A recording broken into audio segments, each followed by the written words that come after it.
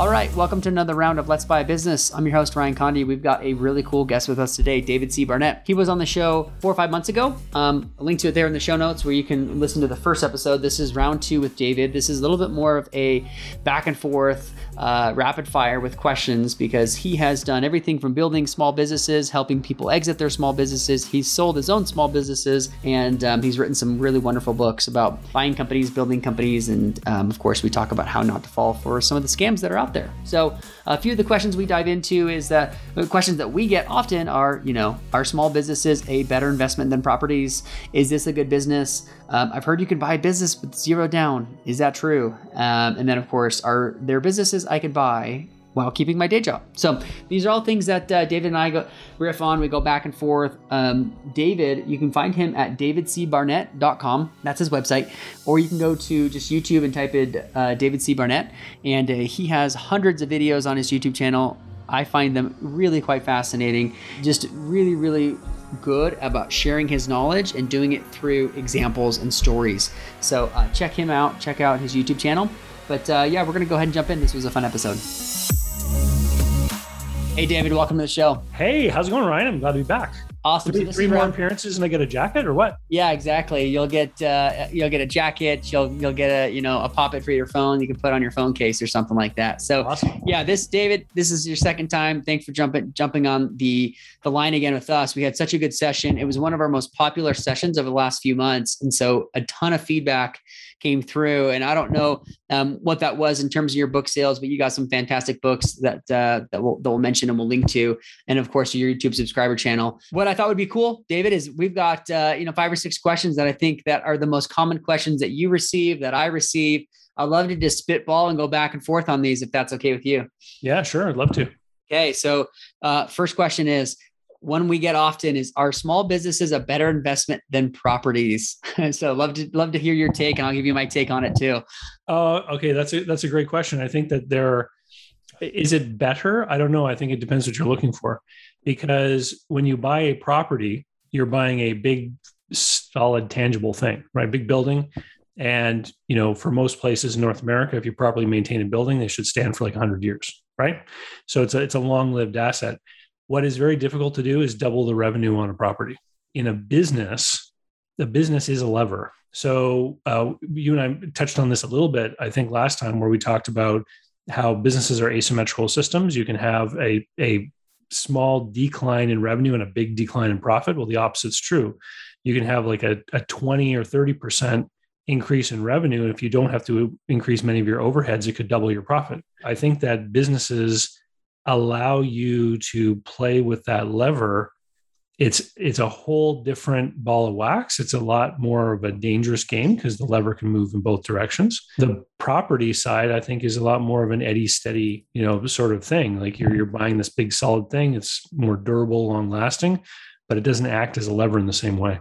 I love that you mentioned that, because that's exactly right. You can't really 10x a house, right? You're kind of, going through the market forces. Like, yeah, maybe you remodel, you put some countertops in there, you put some sod in the backyard, but there's not that much more you can do. Or even on an apartment complex, you can remodel it, do a few things, and you can raise rents a little bit, right? But I also think too, I get this question a lot, and the big thing is, are you looking for an active investment or a passive investment? Because the least form of passive investment would be buying a business. It's that's the nature of it, is you have these levers that can go up and go down pretty dramatically, and it requires time, it requires activeness in the business.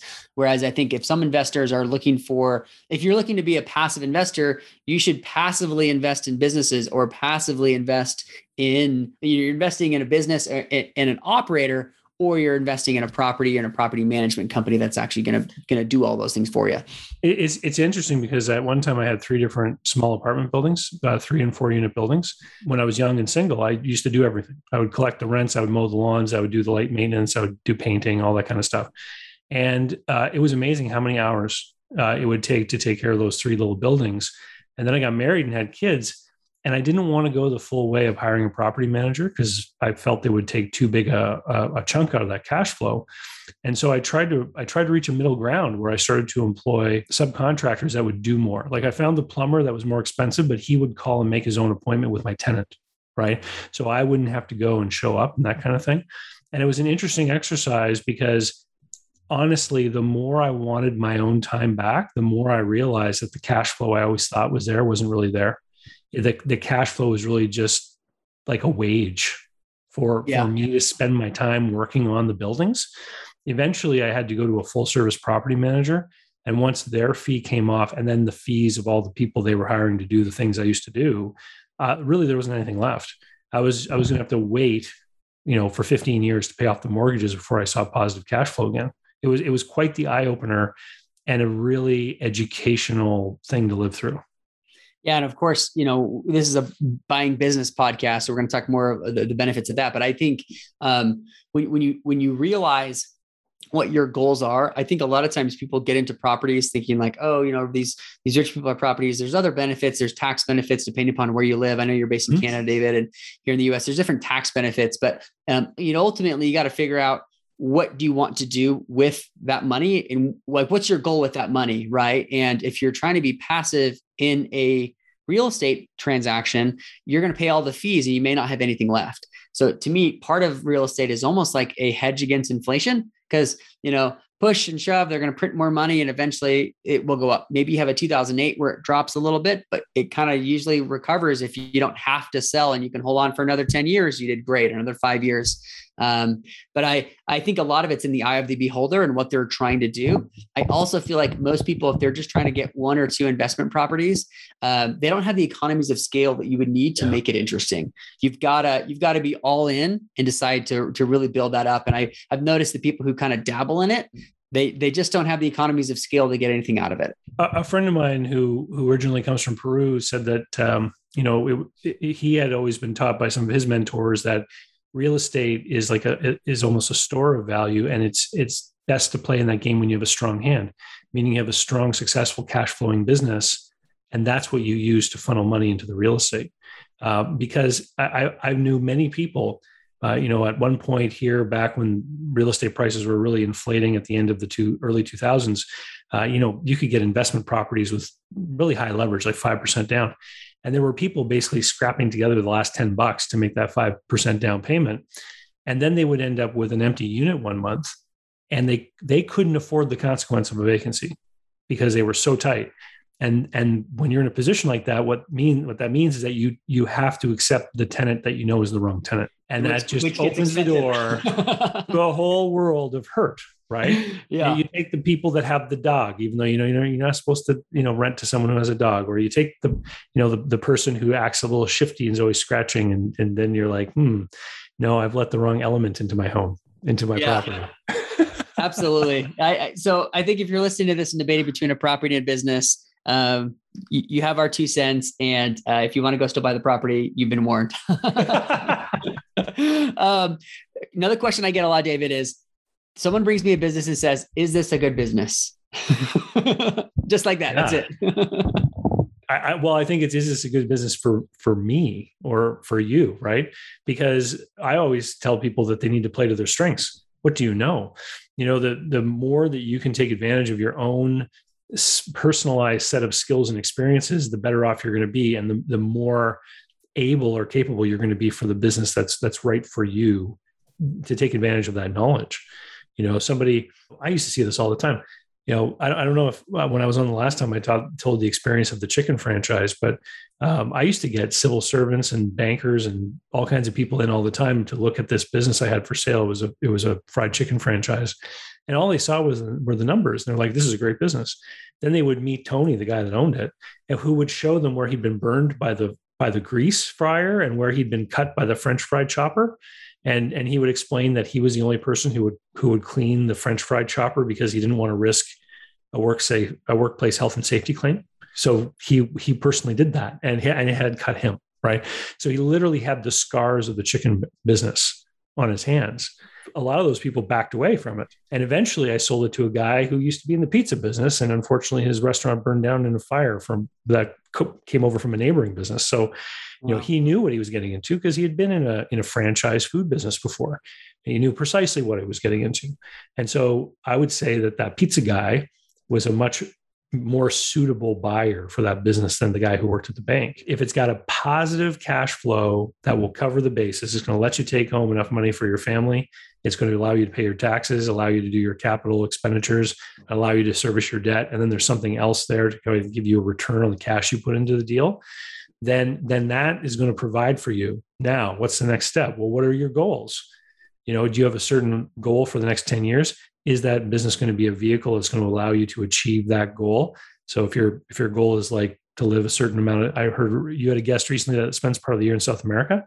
So that chicken franchise is probably not the vehicle to allow someone to spend half the year in South America, right? So it's going to be some other kind of business. And this, I always encourage people, you want to write these things down. Like, where are you in 10 years? What does it look like? What does your lifestyle need to be today? What kind of revenue do you need to have today? And you ever heard of the book Psycho-Cybernetics by Maxwell Maltz? No, I don't know that one. It's a great book. Maxwell Maltz is considered to be the father of modern understanding of self-image, and he was a plastic surgeon. And the reason he got into it was because he had people come into his office saying, "I need you to make my ears smaller so I'll be a better salesman." Just crazy stuff, right? But that's when he began to understand that self-image had a huge role in people's lives and how they act in the world. Back to the chicken franchise, I would ask people that were middle management at the Power Commission, are you going to be happy on the golf course when you meet your buddies telling them that you are now the owner of the chicken place? Does this fit within your self-image? Mm-hmm. Because people will get excited about the numbers and they'll make an offer and they'll talk to the banker and they'll have a deal come through. But the questions like these will be answered in the middle of the night, in the days before closing. And if they're not answered in a satisfactory way, the closing will not happen. As I started to see these bumps when I was a broker, I started to bring this stuff up to the front because I would challenge people on it, because I didn't want to carry this deal through for months and months and have it fall apart in the last few days. So it's got to be the right business for the person. It's got to deliver for today. It's got to be a vehicle that might deliver for that future vision of yourself, and it's got to fit within your self-image. You summed up so many really amazing points right there. And I think a lot of it is, hey, is this a good business? Well, it depends. What kind of problems do you want to solve? What problems do you know how to solve? You're playing to your strengths. And I think most businesses that you're going to see that come up for sale, they probably make sense on a P&L, right? There's obvious reasons on a P&L if something doesn't make sense. But if you take out what the business does, a lot of the businesses that people will be looking at will make sense. You're paying a 3X or a 4X or 2X, whatever you're paying for the business. You run the numbers on the loan. If you were to take a loan on it or whatever, however you're structuring the deal, a lot of them will make sense. But what doesn't make sense is, a couple hours or a couple days before you go and you're up in the middle of the night and you're looking to close this deal. Exactly like you said, can you see yourself owning a chicken franchise? And are you okay with the burns on your arms? Like, do you want to solve those problems? I think also along the same lines is it's hard to tell what's a good business and what's not a good business because we all have different risk profiles. And so we're all comfortable with certain levels of risk, and buying a business is pretty risky. That's, you're trying to jumpstart 2 to 20 years ahead, maybe longer of where you're at. And so you're doing that by buying a business. And so I have met people who found amazing businesses, but it would require them to borrow millions of dollars, and they're not okay with that. Even though this was a wonderful business, that doesn't make it a good business for them. And I say, if your risk profile is going to keep you up at night by doing this deal, it's probably not the best business for you, right? Whatever is allowing you to sleep at night is really quite important. And that level changes dramatically with each individual buyer in different stages of life. As you were mentioning, when you were young, you didn't have any kids, right? You were probably willing to work those extra hours, willing to do those hard things, put in that sweat equity or take those risks. And all of a sudden you've got older kids now and you're like, well, I don't really want to miss their soccer games. I don't want to miss their piano recitals, or you know what? I'm not willing to, sign that personal guarantee. They're just different stages of life that you have all these different risk levels and comfort levels. And it's funny because there's an expression that I've heard through my life, and I'm in my mid 40s now. It's only now that I've been starting to get it. But have you ever heard the expression, that's an opportunity for a younger man? I think That's exactly what we're talking about.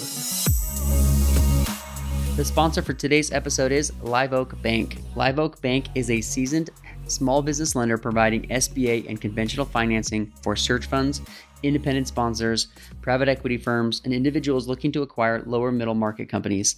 Live Oak has closed billions of dollars in SBA financing and is actively looking to help more small company investors across the country. If you are in the process of acquiring a company or thinking about starting a search, contact Lisa Forrest or Heather Andressen directly to start a conversation, or go to liveoakbank.com/let's buy. That's liveoakbank.com/let's buy.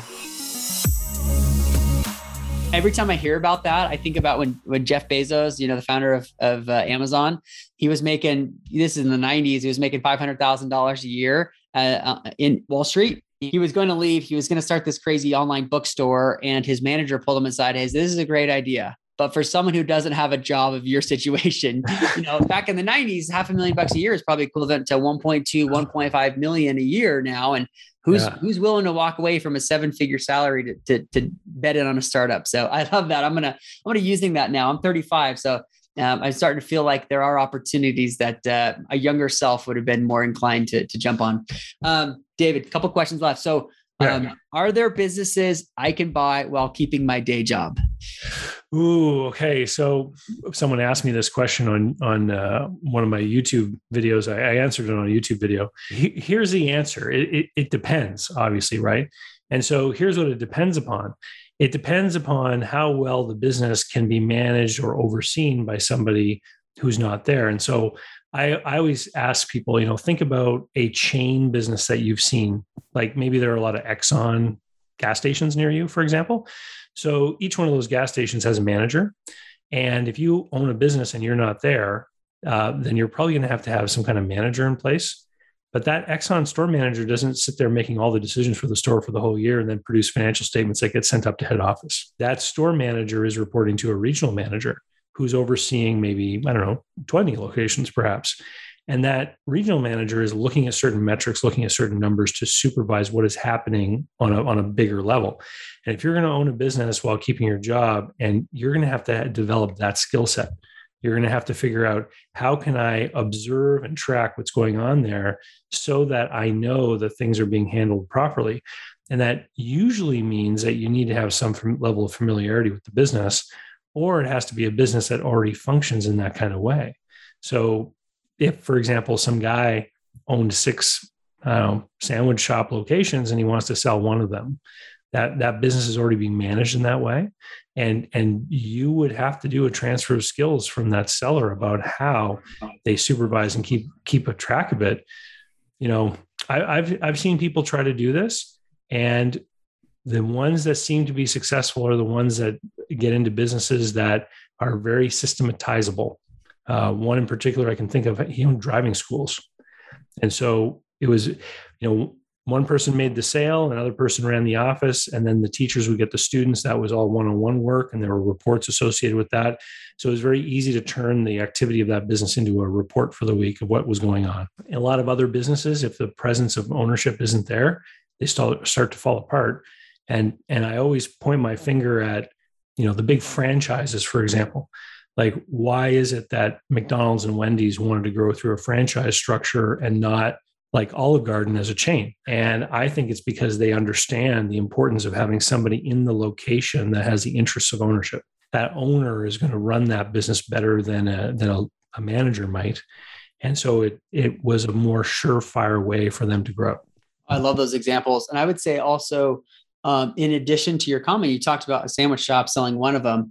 If that owner has 6 of them and he's selling all 6, I would argue that buying 6 is significantly better than buying one. One, you're de-risking. If one of the locations goes bad and you only have one location, you're in hot water. If you have 6 locations and one goes bad, the other 5 can kind of float the other one and help the other one out for a little bit, or at least give you some cash flow stability. And on the flip side, you've got 6 locations. You've got enough that you can hire a regional manager to handle the overarching thing. I typically find people who have a day job, don't want to quit, and they end up buying one sandwich location because it's a cheaper price. So they, feel like it's less risky. I feel like one is actually riskier than if you go in and buy something that's already systemized and has your bets hedged across multiple locations. Like if I was advising this theoretical person, I would say to them, if you're going to buy 6 sandwich shops, it better produce the cash flow for you to quit your job and go over there full time. because you're talking about a big significant investment. And I mean, I know a guy that owns 3 franchise restaurants, and he's not the manager of any of them, but he still works full time. And it's all looking at reports, looking at numbers, supervising the purchases, all that kind of stuff.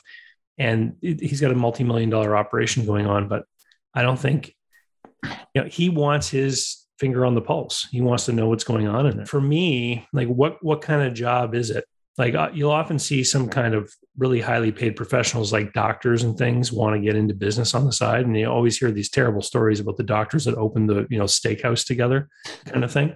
And this is like the opening line of a joke, right? Because you know where it's going.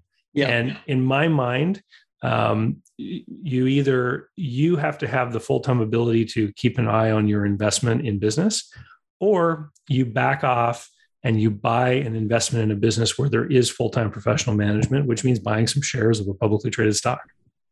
I love that.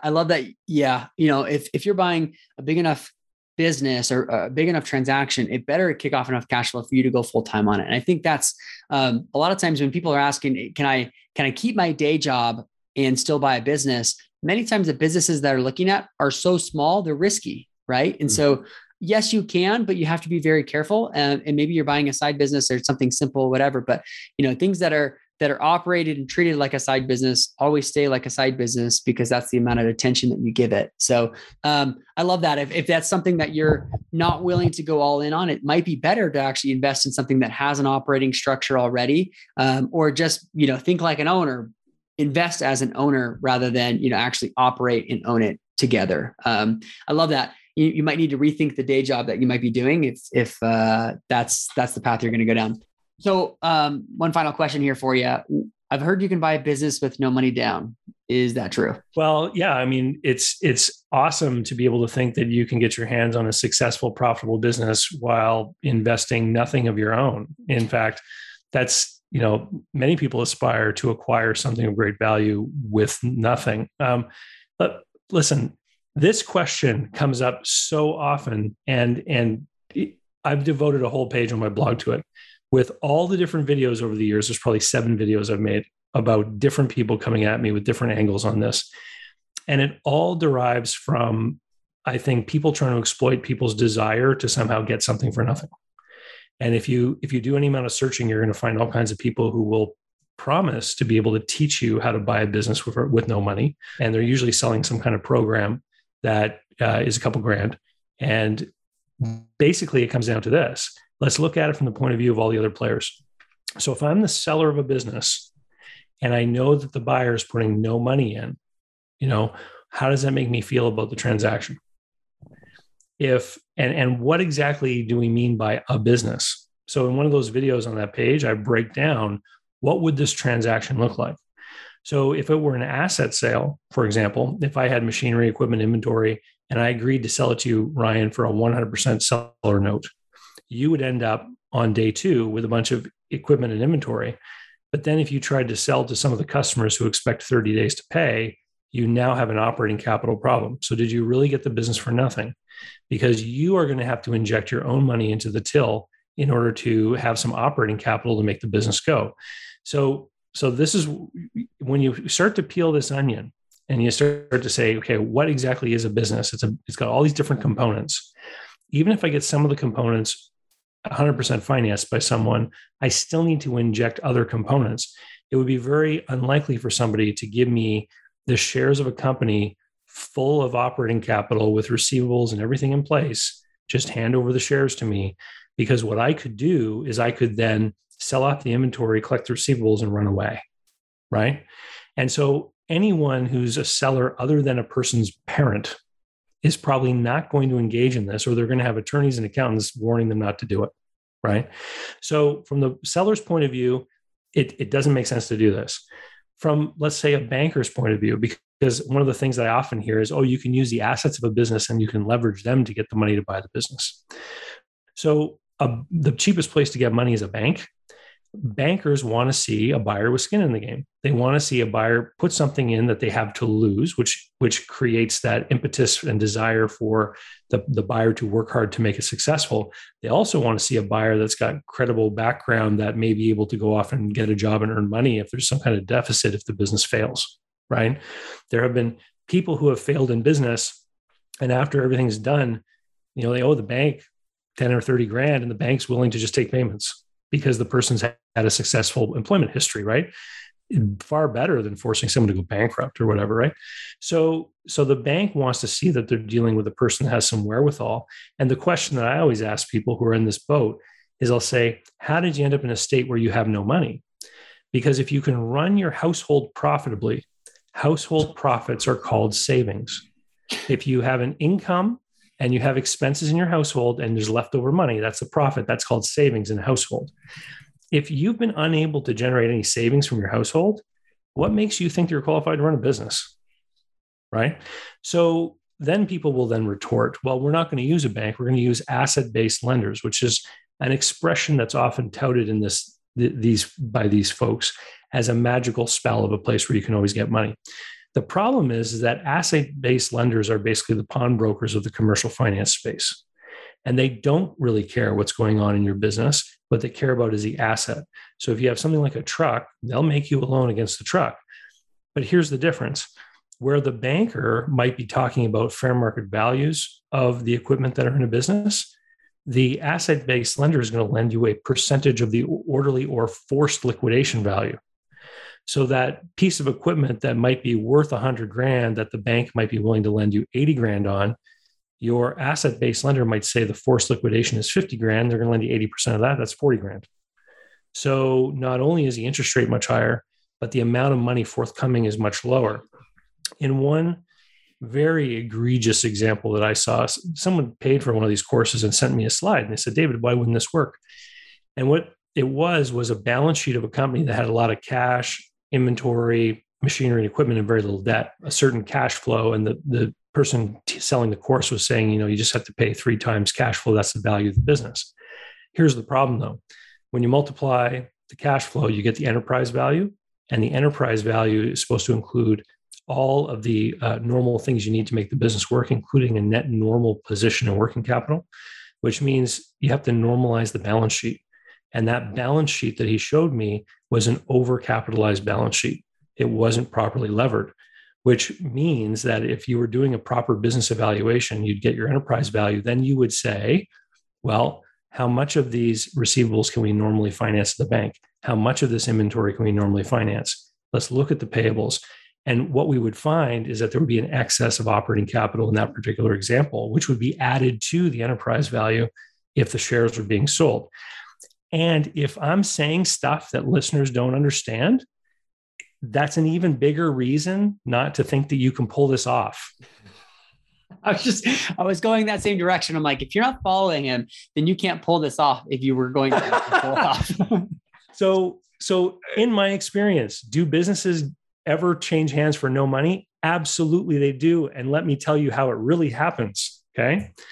Number one, there's a good opportunity and someone's got such extremely amazing assets elsewhere in their life that they can leverage to buy the business. They just borrow against their $1 million house that has no mortgage and they buy it for cash. That's a way that it gets done. But you see, it's not done by a broke person.